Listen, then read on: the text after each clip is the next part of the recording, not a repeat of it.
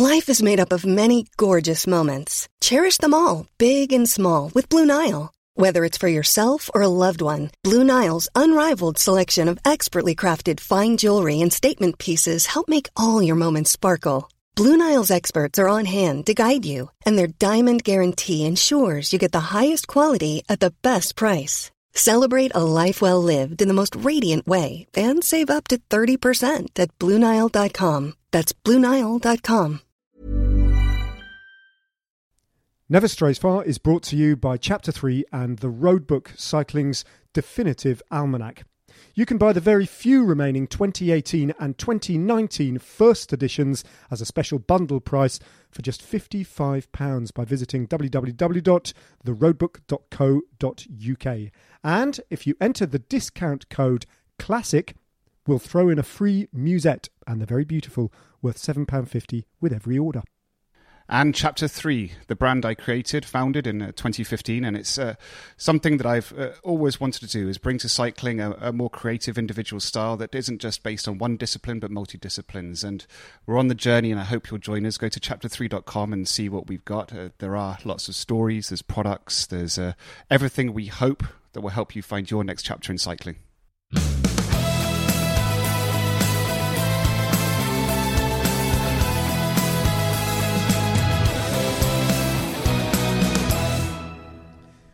This episode of Never Strays Far contains a factual error about the Mont Ventoux Dénivelé Challenge.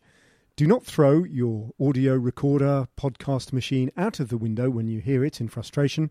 It is corrected later on in the podcast. In the meantime, enjoy this podcast, and in particular David Miller's Peter Sagan story.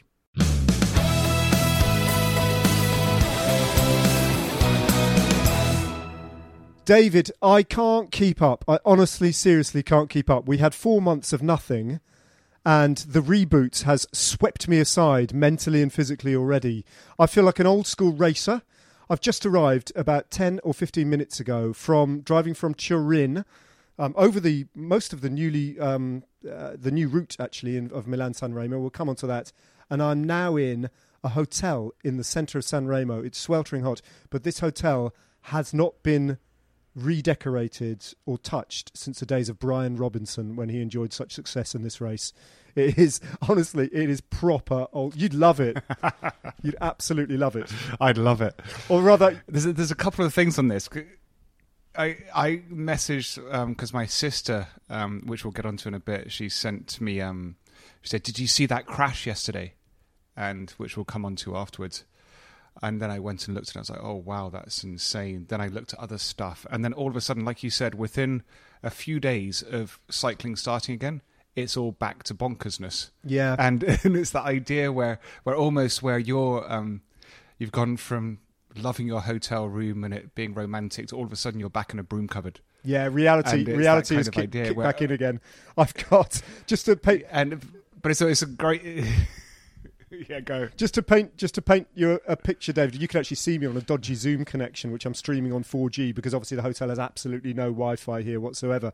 But my view from my window is of rubbish bins and rusty security grills over kind of like empty, slightly scary townhouses just set up, and at the same time, I've got one of those very, very typical, like postage stamp size televisions fixed to my wall, which you can just about see.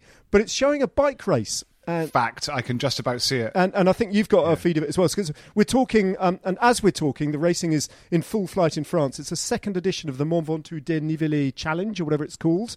And there are, as we speak, 37.8 kilometres to go. There's a breakaway. I've absolutely no idea who's in it. They're 1 minute and 18 seconds ahead.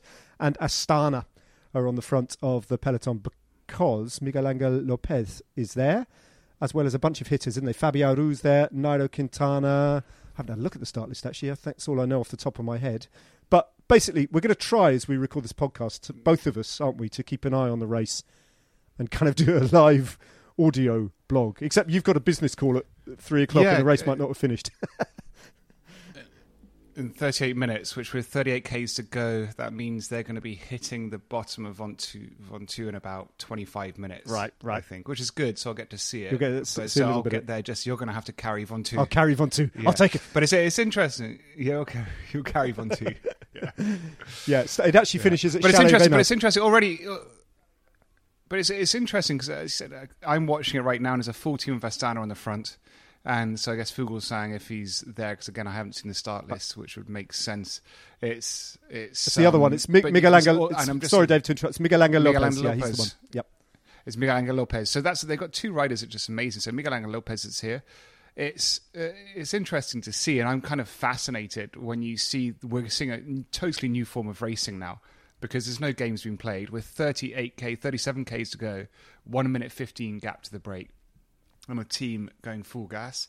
These aren't normal tactics. There's no games being played anymore. Everyone's just racing. Like every single race is just do or die. It's amazing. Yeah.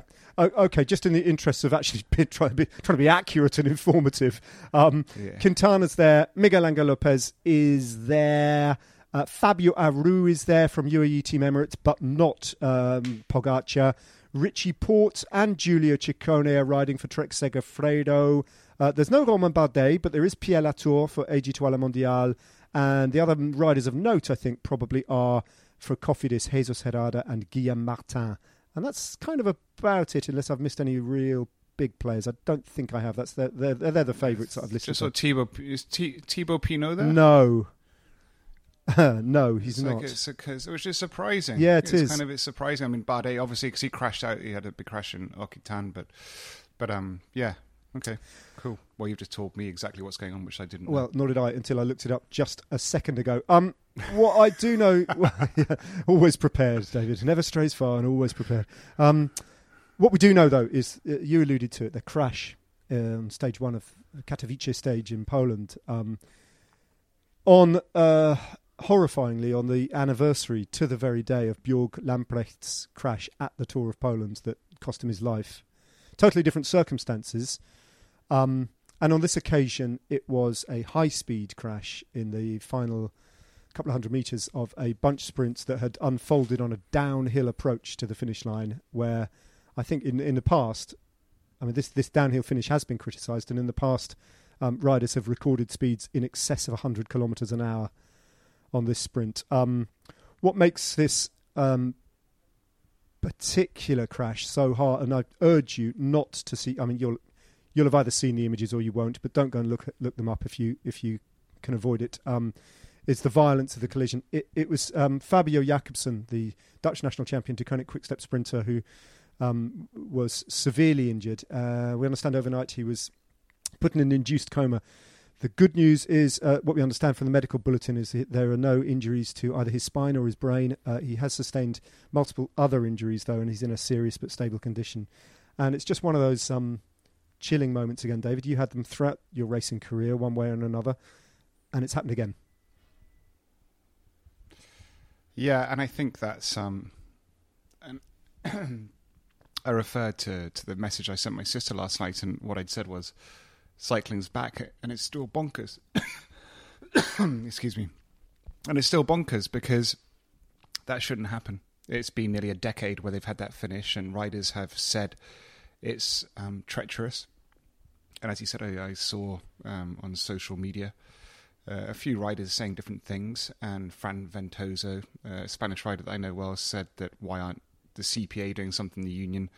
How is it possible that we have a sprint finish we do over and over again where riders have seen 105 kilometres an hour, and yet the barriers, the finish 500 metres, aren't designed for that type of finish, because the riders are still going to do the same things.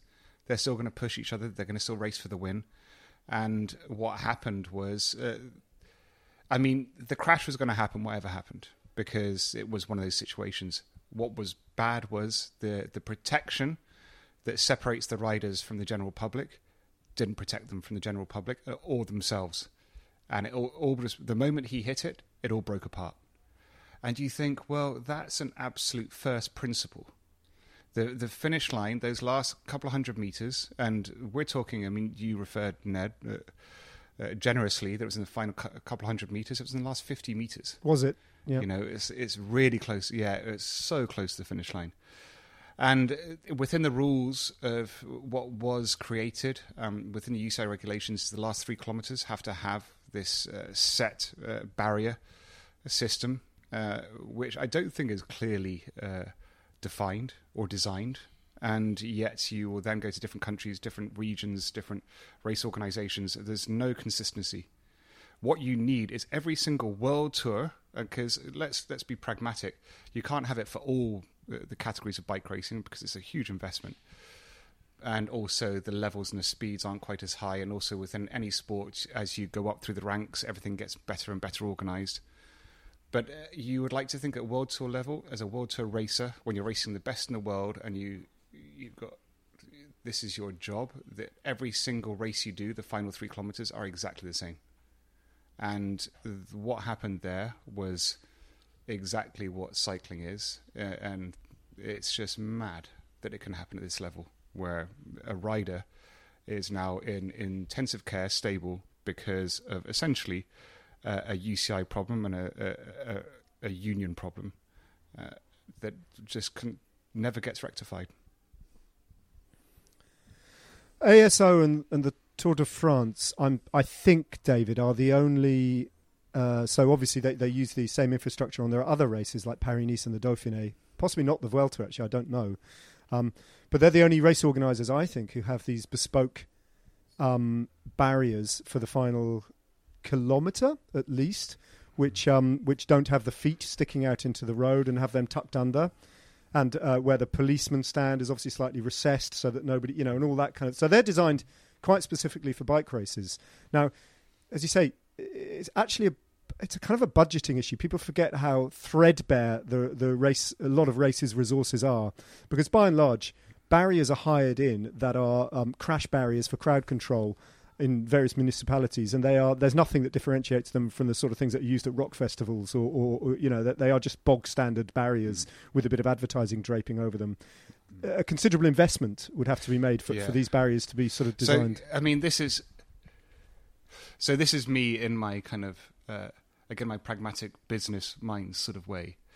You'd think if we had a very high level of organisation and unity, be it unions and general association at a racing level and organisation level, in order to have a World Tour race, you would have to use this type of barrier. Yep.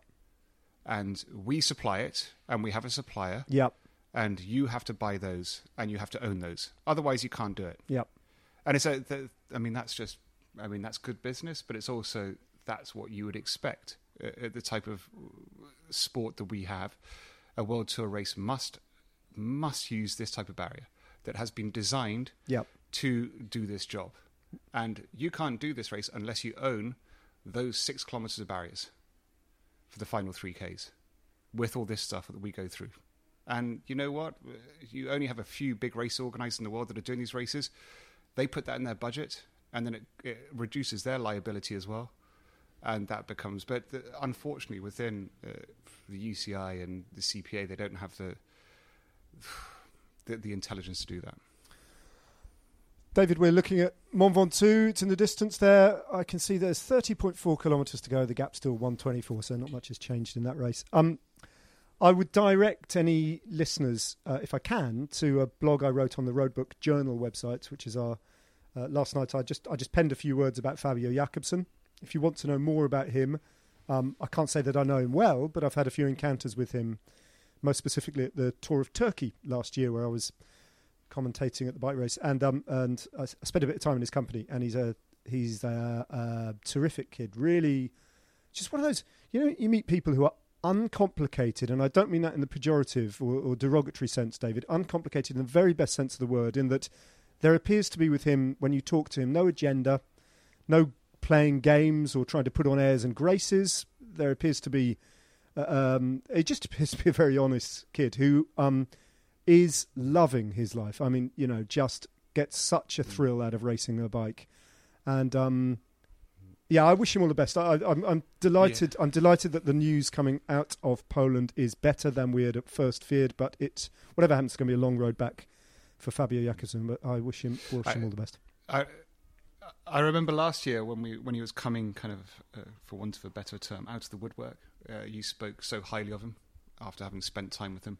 And I think that it's, we'll put it in the show notes, the piece you wrote about him. It's one of the great things about what we both get to do with the road book and me with Chapter 3. Occasionally we just get to write what we want to write on our own terms.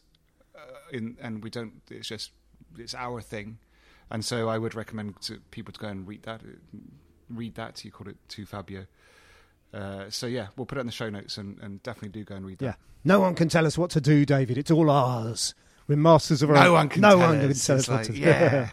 I'd love to be able to talk about women's racing after that astonishing display by Annemiek van Vleuten at Strade Bianche, but I can't because there is none, and it's a tremendously unfair situation that the Women's World Tour peloton finds itself in.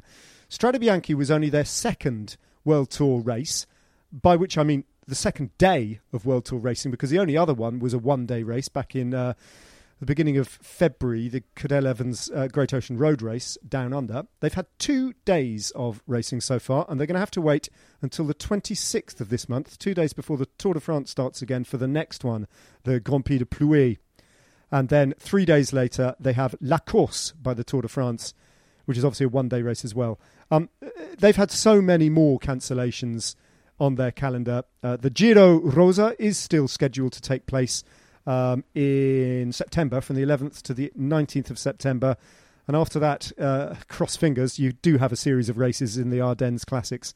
Flèche Wallonne, Liège-Bastogne-Liège, Amstel Gold still penciled in. But I think the verdict is very much out on whether or not we see those races that deep into the autumn actually take place. But it does seem, they'll be sitting at home. A lot of them will be cycling fans, if you like, as well.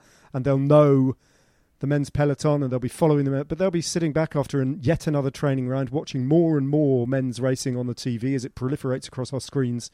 And they just don't get to pin numbers on. Yeah, it's a shame, and I guess I've said this before, and again, it's a pragmatist in me. The economics at the moment just can't allow it. If the men races stop, then there won't be any women's races, because at the moment everybody's threadbare, and even the men's peloton is reduced to a bare minimum.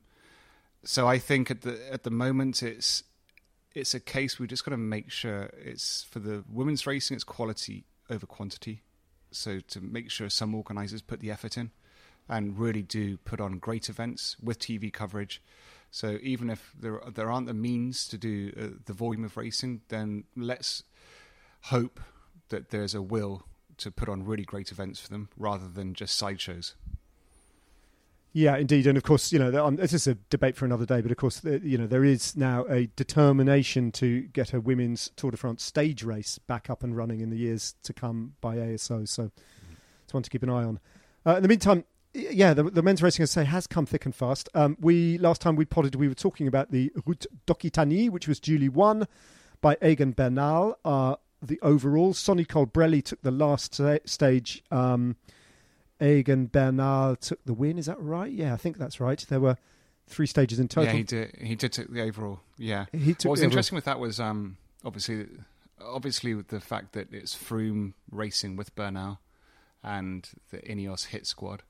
And yeah, the immediate takeaway is that Froome finished 10 minutes down. Yeah, but there's more to it than that, isn't there?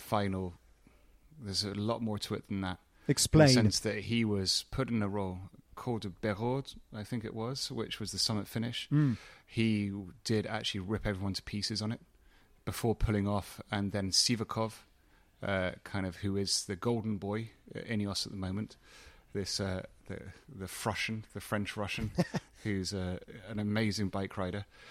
He ended up doing the classic graph work, if you like, that Ineos are capable of doing, where the first lieutenant finishes second in the race. That's what Sivakov did. He delivered. By the time that Bernal attacked, it was only him and Sivakov left. So the whole race was dropped when Bernal actually did launch his decisive attack. But the reason the race was put under such stress in the earlier slopes was Chris Froome going very, very hard. And that's it's interesting because, it's you look at the results, he's 10 minutes down, but that's really difficult to do. And it does mean that there's something he's not He's not completely lost it. There is potentially a storm brewing, but equally it could just peter out. Is there, do you think, I mean, we're listening, this is pop psychology here and we're all guessing, none of us were on the team bus, but is there, Froome doesn't strike me as a rider who does sort of doubt himself very often, but if there were doubts in his mind about his own form, is it a way of perhaps keeping your cards close to your chest to put your hand in the air and say, no, I'll ride for Egan today and I'll do my bit? Is it a way of just avoiding the subject to a certain extent? Do you see what I'm getting at? Saving it for another day? Yeah, I see. Yeah. I understand completely, because I mean, I've been in that situation as well. And if you're Machiavellian and also very experienced, and Chris Froome, I think could be both. Is both, I think. Which I think he might be. Yeah. Champions are. Champions are, and. So you're very pragmatic. If you want to improve, and he's got to improve really quickly, you're better to go for the really big efforts, and rather than just hang on and get slowly blown out. So what he's doing is doing the classic, I'll take the earlier effort and just go max, because that's actually a much more productive training effort than just hanging on and getting dropped. So, and also it's, as you said, just for the ego and perhaps just for the status. It assumes his role within the team regards the fact that he is willing to do the shitty jobs, which for somebody who's a four-time Tour de France, Freudian slip, a 4-time Tour de France winner, that would be perceived as a shitty job. But it's good for him. It ticks all the boxes. He's showing his team is willing. He's actually getting a great training effort. So who knows? Well, I think I erroneously suggested that Thomas, Bernal and Froome were all in the Occitanie. They weren't actually. Geraint Thomas didn't start it in the end. But all those three are due to start the next one, the Tour de l'Aisne, which is before the Dauphiné. I mean, the Tour de l'Aisne, having those three riders, is just ridiculous, isn't it? I love that race. You talk very highly of that race. Tour de l'Aisne, I love that race. It was like so we say the Dauphiné is a mini Tour de France, so the Tour de l'Aisne is a mini Dauphiné. It's kind of, it's just such a beautiful little race. It's in the Alps. It's on these amazing climbs, and actually not far. I mean, it's just an amazing race. And so, to have all these big riders there is awesome. I have just spotted, I can see some family business that you're trying to tend to at home. I've just spotted on my screen, just keeping half an eye on this French race and the big Astana train. They've just gone through a feed zone before the climb, David. And I've just spotted the Russian national champion. Yeah, so this is... Who is a rider I wanted to talk about, because Alexander Vlasov, the Russian national champion who moved from Gazprom Rusvelo to Astana, is riding today, I would imagine, in support of Miguel Angel Lopez. And Vlasov was the only rider in the frame at the Occitanie as the two Sky leaders, Bernal and Sivakov. Vlasov finished 23 seconds down on Bernal in the general classification, and Sivakov was 14 seconds down. So it was a very, very impressive ride from Vlasov, and he beat Thibaut Pinot into fourth place, knocked him off the podium of that race. And he's a name we hadn't reckoned with at all going into this year, but if he carries on riding like this and performs again well on today's climb, then we'll have to take even more notice of him. Yeah, we will. And this is, actually, I'm quite thankful that they've gone this fast, because we're only 8Ks from the foot of Ventoux. And going through, this is always one of the most amazing things about racing around this region of France, Provence, and especially Ventoux, is that there's very few places you can see. We're just looking at it now as a classic camping car with all the flags out. There's always all this wind as well. So normally when you're doing a 16K climb, you've had numerous big mountains before, or it's been a specific through a valley. But this is, you go through almost rolling terrain, crosswinds before you hit the base of Mont Ventoux. And the heat is just horrendous, because you're not in the mountains. You're in deep South France. And so that's these are some of the elements that just make Mont Ventoux so special. And I think this, for so many riders in this race today, they've been training, they've been on the lockdown, the training. This is going to be a pure decider of whether the training's worked, because you can do all the numbers, you can have all the data, but this is such a pure test of where you're at. And I think that's why everyone here is going to be genuinely nervous. This isn't a race that normally they'd be too stressed about, but actually today this is going to be a proof of form. Yeah, that looks to me that they're on that road out of Bédoin, aren't they? I think I recognise it towards the foot. They'd have to go that way, wouldn't they, to get to Chalet Renard? So that seems to be where they are. They're not far now. Yeah, I think that's where you dropped me off on. What was the year Froome ran up Mont Ventoux? 2016 was it? 2016. 2016, yeah, that great day. 16. Yeah, I think that's where you dropped me off on the Brompton on that really windy day. One of our great adventures. And just drove off in a Maserati. You didn't fancy it that day, did you? Oh my God, that was a grind. That ended up being my worst ever climb up Ventoux. Was in a white Maserati trying to quietly go through crowds. Then we went over the other side, David, and you got a call from your mate Alistair Campbell. Do you remember? Oh yeah, and you went. Yeah, and so I'll tell you what, Ned. I'm just going to go to Alistair Campbell's villa and have a sort of lemonade and chat politics for a bit. I'll see you later. And you just dumped me out again, and because we were all commentating. The trucks were parked up, not at the top of Mont Ventoux, were they? They were miles away, near Malucène somewhere. In fact, I think they were in Malucène. And I had to then ride into this absolute tornado of a headwind for 20 more kilometres on my Brompton to get to Malucène. And I remember this this old French... While I'm having lemonade and coffee. Yeah, while you're just in a Maserati chilling with one of the most influential, political figures of, the late 20th century. Anyway, but I remember this old boy with what's that enormous old race? Paris-Brest-Paris, which is, I think, still a sportive rather than a race. And he had a Paris-Brest-Paris sort of jersey on, and he was all sort of mahogany legs and all that, probably in his 60s. But he came shooting past me and then slowed up. Beautiful man. Slowed up and then kind of ordered me onto his wheel because he could see I was on this ridiculous folding bike trying to ride into a headwind. And I went, no, you're all right, mate. You're all right, because I didn't want to hold his wheel. But he absolutely insisted. And that was even worse than riding into a headwind. It was a horrendous day. Oh God! I remember how perfectly manicured Alistair's lavender was. Oh, I'm so glad. That's always That's haunted me since. So you're haunted by the organizer of Paris-Brest-Paris. I'm haunted by Alistair Campbell's lavender. That might be the most David Miller thing you've ever said. I'm haunted by him. How do you do that? I'm like, how do you do that? How do you manicure your lavender like that, Alistair? Not why did you go to war in Iraq?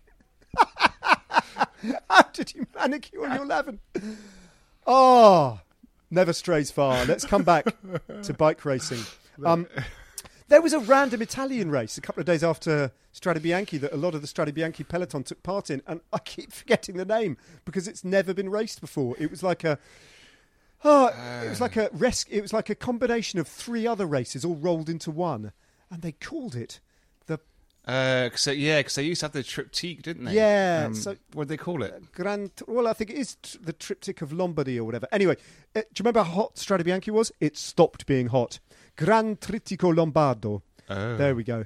And it was won by Gorka Izagirre. Greg Van Avermaet was third. It was wasn't a mountainous race, but it was hilly, and it was absolutely torrential rain from start to finish. So Italy went from burning sunshine to torrential rain, and then back to burning sunshine again for the race that I commentated on yesterday, David. Milano Torino, which was a bit different this year because it didn't feature the Superga climb, which it normally does ever since whenever. This is the interesting thing about Milano Torino. So it switched place in the calendar a number of times. It's been raced since 1876, oldest bike race in Italy. But for most of its history, it served as a warm-up race for the riders who are going to race Milan-San Remo, just like this year, actually. And the reason that they introduced the Superga climb and then a finish into the Fausto Coppi Velodrome on the outskirts of Turin was because it kind of replicated the Poggio.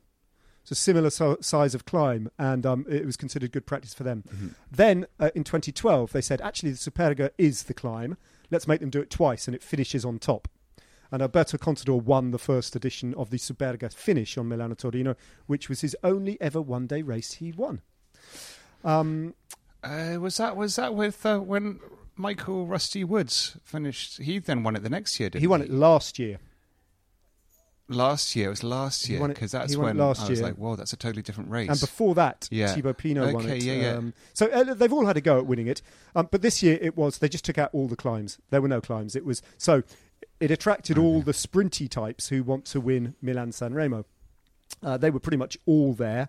I mean, the only two sprinters who weren't there of note were riders who really wouldn't fancy Milan-San Remo anyway, and that was Dylan Groenewegen and Fabio Jakobsen, who of course came to blows in Poland instead. And it was fairly chaotic. Peter Sagan, in the run-in to the finish, almost touched Danielos's wheel. He was right in the heart of the bunch, and they were travelling rapidly with about 5 kilometres to go. And the helicopter shot just sees him. I think he just slams on the brakes before he touches Danielos's wheel, and he wobbles, and Sagan almost comes off. He veers off to the left and basically wipes out Yves Lampaert from De Koning Quickstep, pushed him straight into a bit of, thank God, padded road furniture, into a crash mat. But that then brought down about half a dozen other riders. Lampaert was quite Lampaert broke his collarbone, but it could have been a lot worse. Sagan stayed upright. De Koning Quickstep were riding for Sam Bennett. They were now all over the place because Lampaert was a key component of that, and they were looking for Bennett, and it all got really messy. The only lead-out train of note that seemed to be functioning properly on the final turn-in with about 600 metres to go was Groupama FDJ. And Jacopo Guarnieri did an absolutely immense lead-out for Arnaud Démare. Just at the point where where Guarnieri was about to, you could just sense he was about to peel off and leave Démare exposed. Démare noticed that Sagan, with 200 metres to go, had got a bit twitchy and went. Just over 200 metres to go, Sagan was the first of the sprinters to sprint. Démare saw that like a flash, came off the wheel of his lead-out man, switched across to Sagan, went with him. Ewan then went with Démare, and you thought, well, Caleb Ewan's in pole position here. But Démare then came round Sagan and held off Caleb Ewan and won by a bike length. Wout van Aert was in the mix as well. He ended up finishing third, which tells you all you need to know about exactly what we were talking about the other day, David. I mean, to win Strade Bianche and then place third in a bunch sprint of that calibre 3 days later is just extraordinary. And he was actually finishing faster than anyone. Yeah. But when I saw these results, I will be absolutely amazed if Wout van Aert doesn't win Milan-San Remo. Yeah, right? Carry on. Yeah. All right. Well, let's talk about Milan-San Remo. Let's talk about Milan-San Remo. Finally, because I have just actually. Can I just jump in with an anecdote? Briefly? Love you to. Peter Sagan. So Peter Sagan. So you were just referencing his kind of sketchy nature and the fact that he just missed Daniel Oss's wheel, his teammate, and then skipped across and hit other people.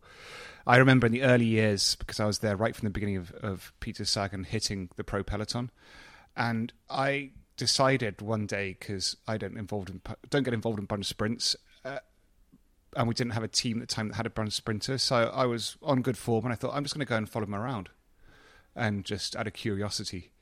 And so I ended up, it was Tour of Switzerland, must have been about 2011, 12, 13, I can't remember.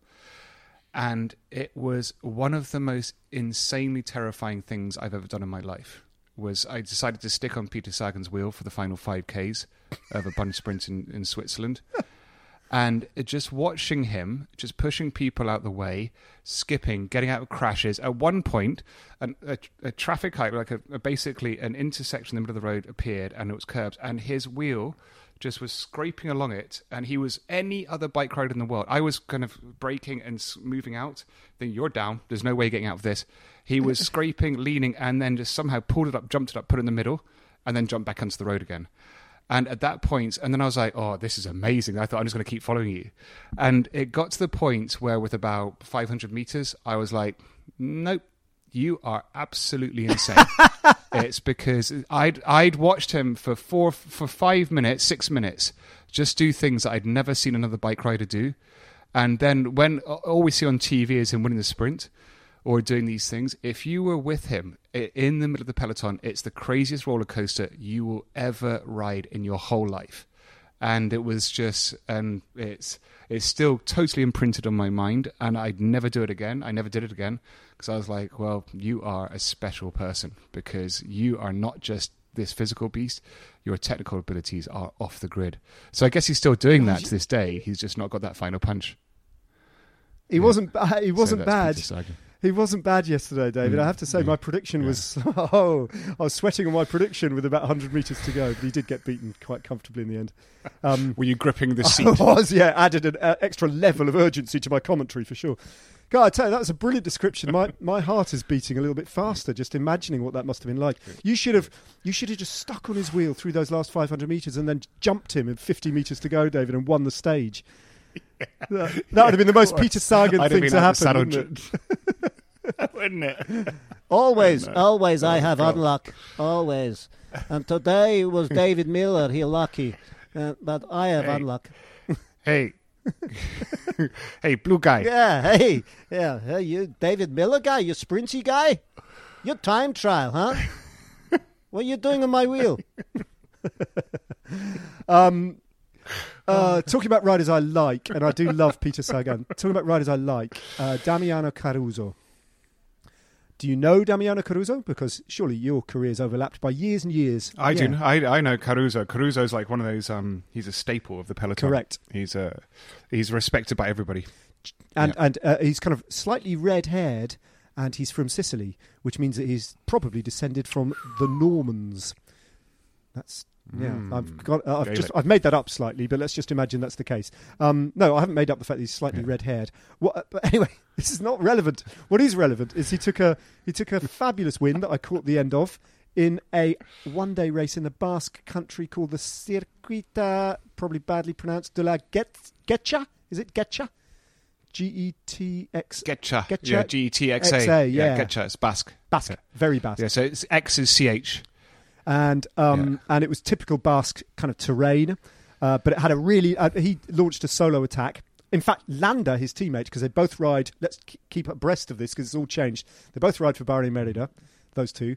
Landa and he were working over the front group. Landa attacked and then Caruso countered and went clear a long way out. And it was kind of an interesting field, actually. It was a little bit Milan-San Remo-ish in the sense that it had attracted... some punchers, let's put it that way, and some sprinters, because the final 700 metres were uphill, and it was I wonder which kind of rider is going to get to the top there. Well, in the end, Caruso did, and only just held off Giacomo Nizzolo, who finished in second place, and a bunch of other riders. It was thrilling, and the reason that it kind of mattered, that race, is because he hasn't won a bicycle race in his own right since 2013, and I think he's only got 2 or 3 professional wins in the entirety of his career, because most of his victories, David, have come in the team time trial. He was an absolutely critical part of BMC's all-conquering team time trial outfit, wasn't it? You've raised a finger as if you've spotted he was. a fact. I spotted something. No, in the sense that I think they're very close to beginning the proper start of Mont Ventoux, 16.4 Ks. If this is the Bedouin side, then they've only got about 500 K or so left until they do the sharp left, and then they begin the climb up to Chalet Reynard. There's about 40 riders left. There's mixed teams now, so you've got Cofidis helping Astana. I did see another team, a red guy, but yeah, we're now in the kind of the final phase before they hit. But so this is about to kick off. So just to segue back to where we were. Caruso always reminds me, for some reason, and I hope I'm not comparing them wrongly, is the wonderful Scarponi. Scarponi, who was such a great rider and such a great domestique, but could win in his own right, and was respected and loved by the whole peloton. And Caruso kind of reminds me a lot of Scarponi. Scarponi was he had such an amazing reputation and respect across nationalities and teams. And Caruso's a bit like that. He's not quite as charismatic, if you like, as Scarponi was, but that's what Caruso reminds me of. I think it's a lovely comparison, and I think it's actually borne out by the way they hold themselves on the bike as well. They're both stylists, aren't they? Very Scarponi was beautiful to watch, and Caruso has got that same kind of classic Italian pedal stroke. Talking of which, Vincenzo Nibali, big hit out for him yesterday. He was in Milano Torino in support of Matteo Moschetti, who's this 23-year-old Italian sprinter who didn't actually feature in the final. He might have got held up in the crash, I don't know. But he was supporting his young teammate. But man, he did a lot of work on the front, And I suspect with Nibali, I suspect that was done for a reason that isn't all about Matteo Moschetti. Is probably divided equally. No. I think there's a bit of Vincenzo Nibali and Milan-San Remo. I think you and I have discussed this so many times in our commentary over the years. Is Nibali is the king of preparing for an objective, and he doesn't let his ego get in the way. So there is a kind of a perception that maybe he's sacrificing himself for teammates.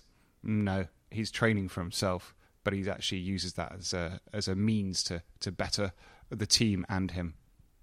I have just driven over the last 3 climbs, of Milan-San Remo on my way here to refamiliarise myself with the Cipressa and the Poggio, which are very well known, but also the Colle di Nava climb, which has come about as a result of the route change, because the mayors of various different Ligurian cities south of San Remo all said we don't want the race to come through this year. That long 100 kilometres of... Now, The reason for that is, instantly you might think, coronavirus, COVID, infections and all that sort of thing. Actually, that's not the reason. It's almost the opposite of that, in that they have been starved of tourist trade thus far. And we're in August now. The Italians are on holiday and they want their beaches and their cafes and restaurants full, and they'd rather not have closed roads on a Saturday in the middle of August.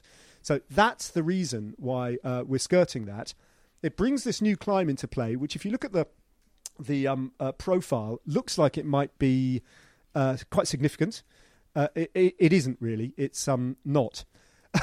It's really long, but we drove over it, and the gradient doesn't get over 3 or 4%, 5% at maximum, the whole way up, sort of 15-kilometre climb.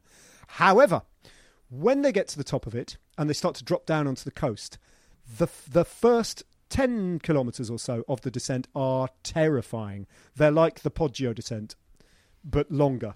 And I'm wondering whether that would be a factor in the thinking of how it's raced, because you're not going to drop, I don't think, the sprinters on the climb itself, but you can put them on the back foot and you can put them down the line, because by the time that the peloton, and remember how big the Milan-San Remo peloton is, by the time it gets over onto that descent and they string it out and attack it, you could have the sprinters in a really disadvantageous position, which they've got time to get back on once they hit the coast, but it'll come at a cost.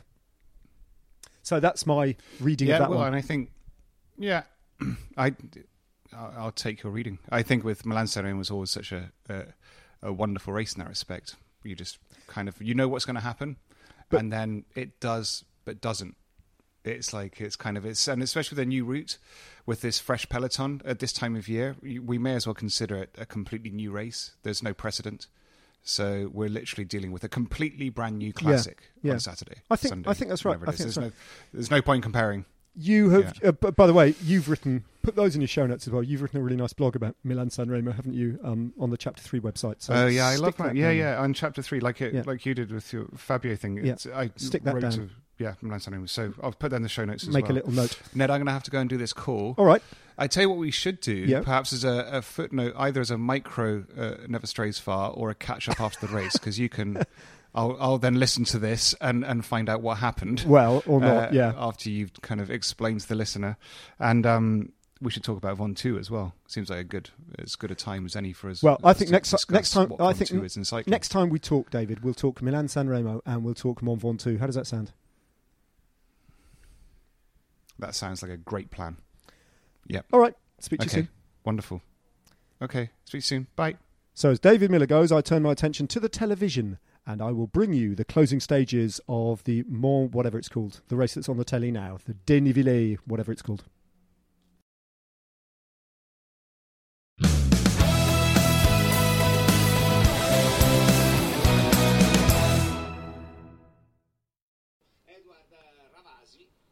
Well, the voice you can hear belongs to Andrea De Luca, the main cycling commentator for Rai Sports on Italian television. I'm watching the bike race in San Remo.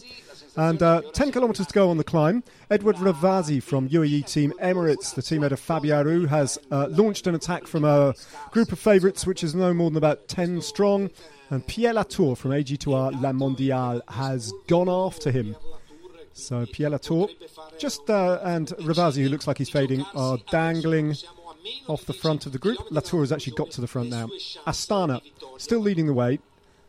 Interestingly, it looks as though Vlasov is sitting on Miguel Angel Lopez's wheel. Which of them will go better today? Miguel Angel Lopez or Alexander Vlasov? Nairo Quintana is still very much there, so too is Jesus Herrada, who won this race last year. And Richie Porte still in the group of favourites, but Latour in the front with 9.5 to go. Oh, Miguel Angel Lopez has cracked just off the back now, so that is something of a surprise. The Colombian fading. But Miguel Angel Lopez is losing contact with the front of the race. So Astana beginning to whittle down, and he's on the radio to say he's been dropped.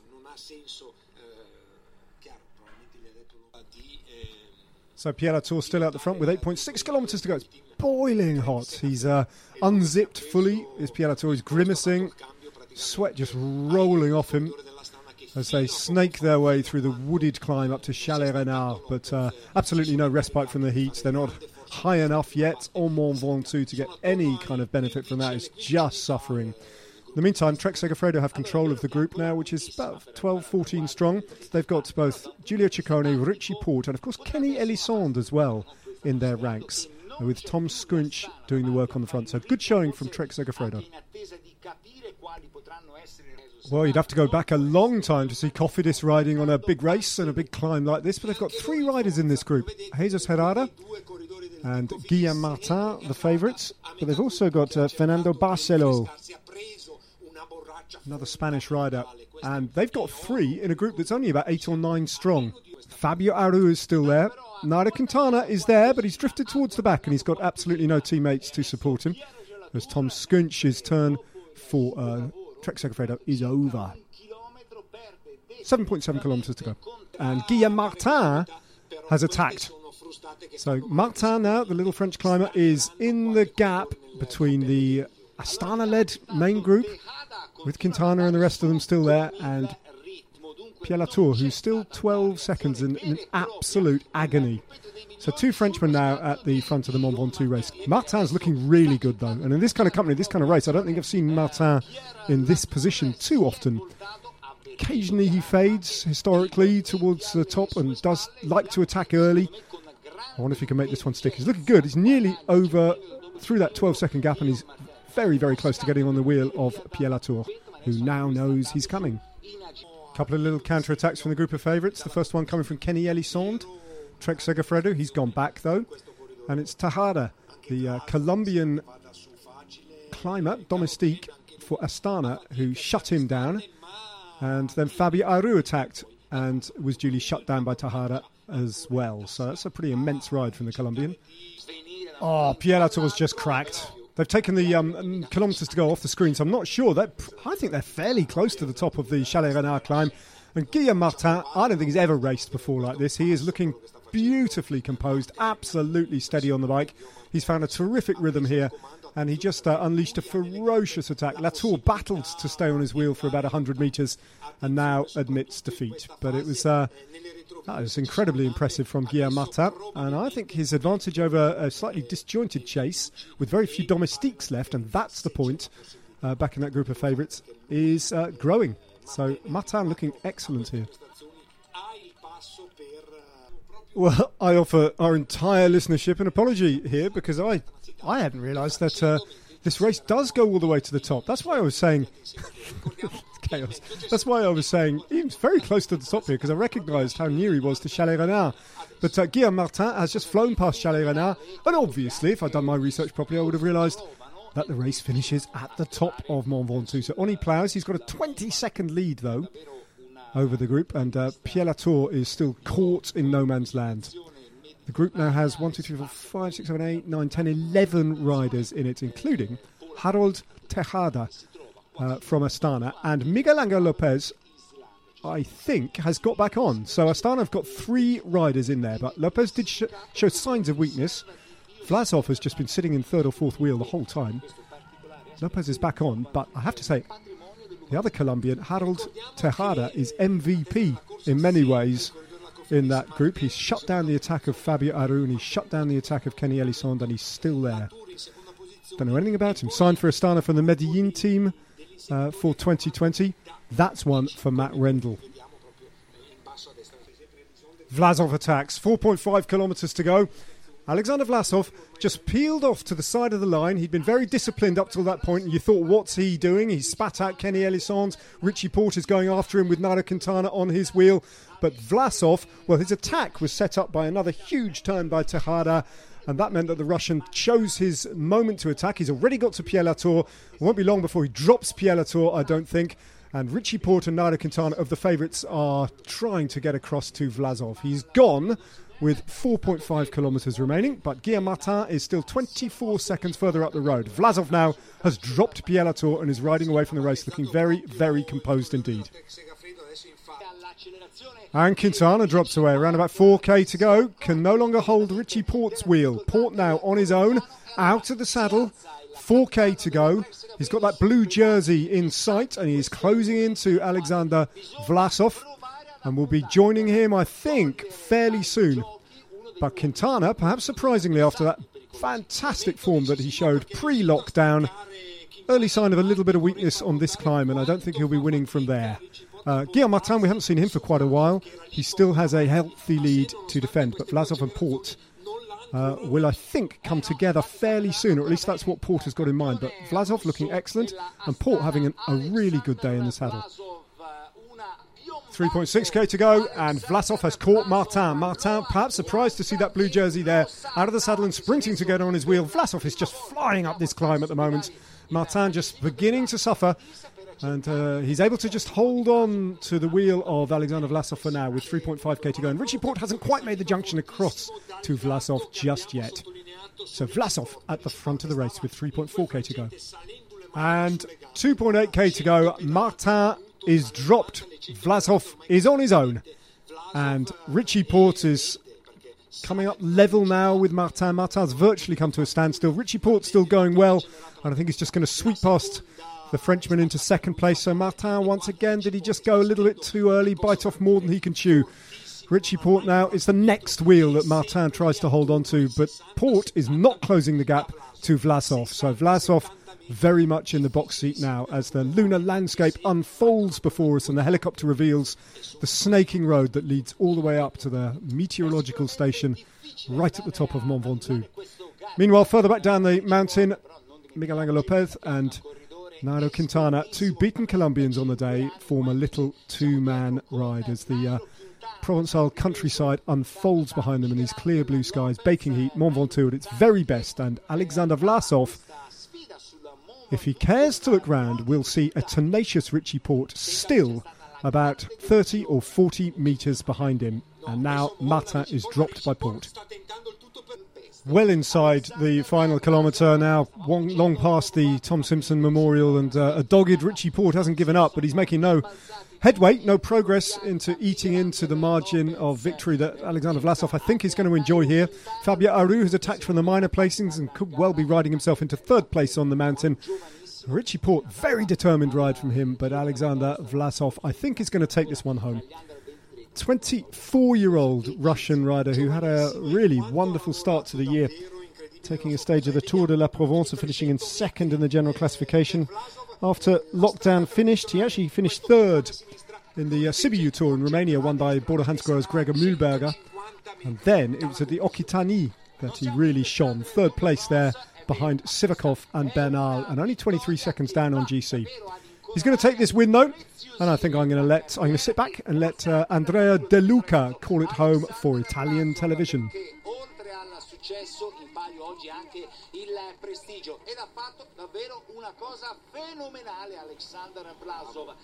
And that was that. Thank you very much for listening once again to Never Strays Far, and we'll go again and we'll have a little bit of chat about Milan San Remo, whoever's going to win that. Probably not Peter Sagan.